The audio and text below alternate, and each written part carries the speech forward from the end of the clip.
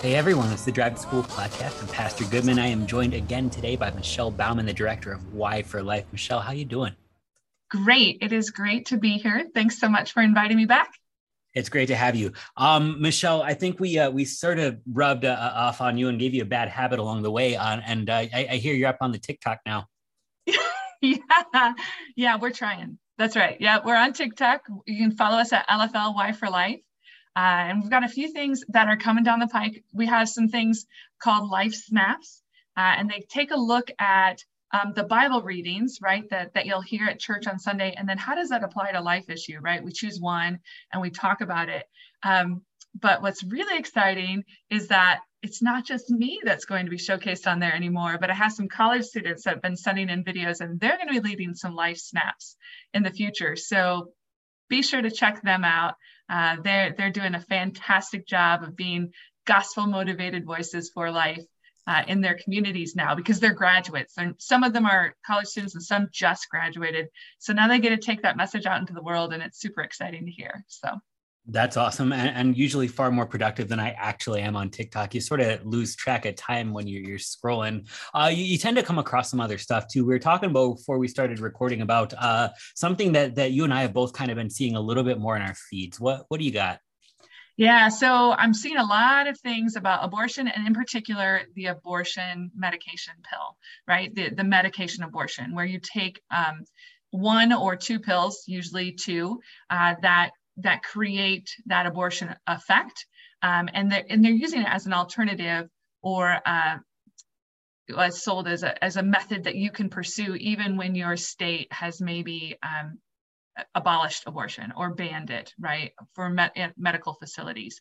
So this is something we need to talk about, because the abortion pill is actually more dangerous than a medical abortion. Study was done in Finland just a few years ago, and over 20% of the people who participated in a medication abortion had a serious side effect. Now, for medical abortions, right, where you're being hospitalized or you're going to an abortion facility and they're actually performing the abortion, about 5%. Now, again, we don't know how accurate those numbers are, because there is no mandate from most states to actually to share abortion crises. So if an abortion is botched and a woman is sent to a medical facility, a hospital, right, and she's hemorrhaging and she dies, they don't have to record that as an abortion death. They can record that as a death caused by hemorrhaging or by a laceration or by other things. So we don't know. We don't have accurate information, but the information we do have, so I mean, we're going to assume that we have smaller numbers across the board. And even with those smaller numbers, those unreported cases, 20% of the women who participated in the abortion pill had serious side effects. So this is a really scary thing. It's being sold as an easy fix, but it's not an easy fix. It's not only threatening, obviously, to the life of the child, but also to the life of the mother.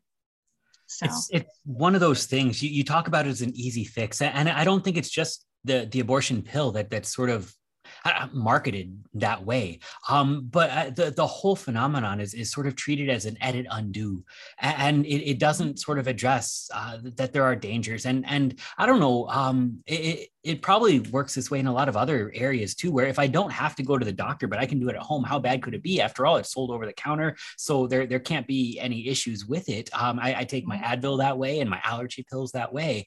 But if we're actually talking about something that isn't to be made light of, not just because of the gravity of the situation, but because of the risks that come along with it. When we talk about life issues, it's not a quick fix, but no. it's dwelling with people who need mercy in the midst of that struggle, right? Yeah, absolutely. So there's short-term and there's long-term effects of abortion, no matter which type of abortion you have, but it might manifest itself in other ways. So, you have the physical effects, the possibility for hemorrhage, the possibility for infection, the possibility that you won't be able to carry babies to term or at all in the future. And again, so you're making a decision, a temporary decision or a momentary decision that could affect you for the rest of your life physically. But we know also that there's emotional and spiritual components to that. God intended us for life. He didn't intend for us to take life. He didn't intend for us to experience death.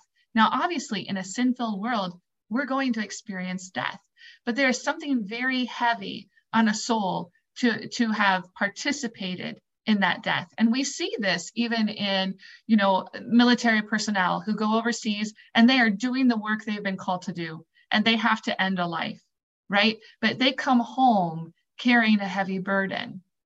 And so you have women now that are engaging in abortion, and they're doing it in their homes. So they don't even necessarily need, people don't necessarily know. They can, obviously, they're supposed to go to a doctor and get the prescription, but unfortunately, there are many websites where you can purchase that pill illegally. And so, you purchase a pill, it comes in the mail, and then you take it. And you are there with the results, and you might be there alone. In fact, very often you are there alone when you are giving birth. And that's what happens. The abortion pill induces labor. There are 3 different ways you can do it, but for 2 of them, you take a pill early to end the pregnancy. So you stop the progesterone, which means that the uterine lining thins and the baby dies of a heart attack and disconnects from the wall of the uterus. But then you have to get that baby out. And even if it is small, that's a lot of blood. And so you have a woman at home who's going to be taking care of herself and experiencing these things. So you've got some long-term emotional issues that we're seeing through our counseling services, through Word of Hope, women who are experiencing trauma, who at their next menstrual cycle are reminded of this occurrence, or when they go to the bathroom and they flush the toilet. I mean, those are things we wouldn't even think about, but they are creating some very real psychological and spiritual issues for the young ladies, for the women. So I think one of the really frustrating misnomers that happens around life discussions like this is that a lot of times we would get accused of just trying to make people in crisis feel guilty, that we're only trying to sort of kick somebody while they're already struggling. And in reality, it's not that, but it's a recognition that there's something so serious going on that it's going to have a lasting effect past this thing, whether or not a pregnancy is terminated. And so that warrants care and mercy and love. Absolutely. And so we don't want to see somebody who's hurt worse.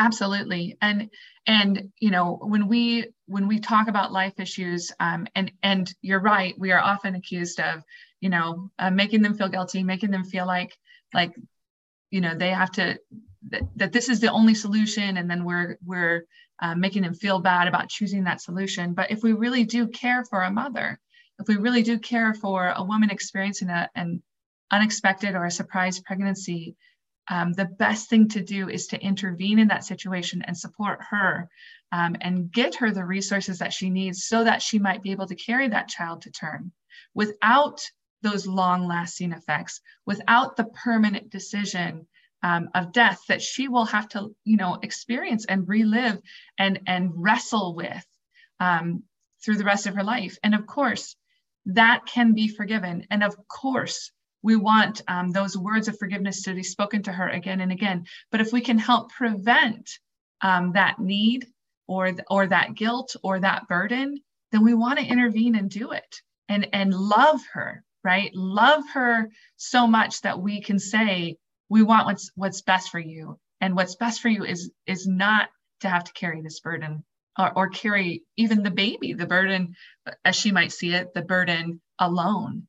But to walk alongside her. So, yeah. I think that might be sort of the message to go out with. The idea that if you are struggling and afraid and considering using one of these pills, if you know somebody who is, that there is mercy and forgiveness and love, but more than that, there are also people who are set in this world to help you with these things so that you will not have to carry them alone. Absolutely. Pregnancy resource centers are wonderful.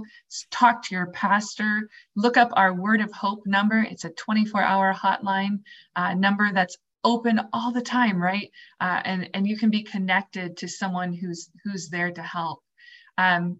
Yeah, reach out to parents, reach out to friends. There are people who want to walk beside you and want to help you. Yes. Thank you so much. Michelle Bauman is the director of Y for Life. Thanks for being here. Thanks for inviting me.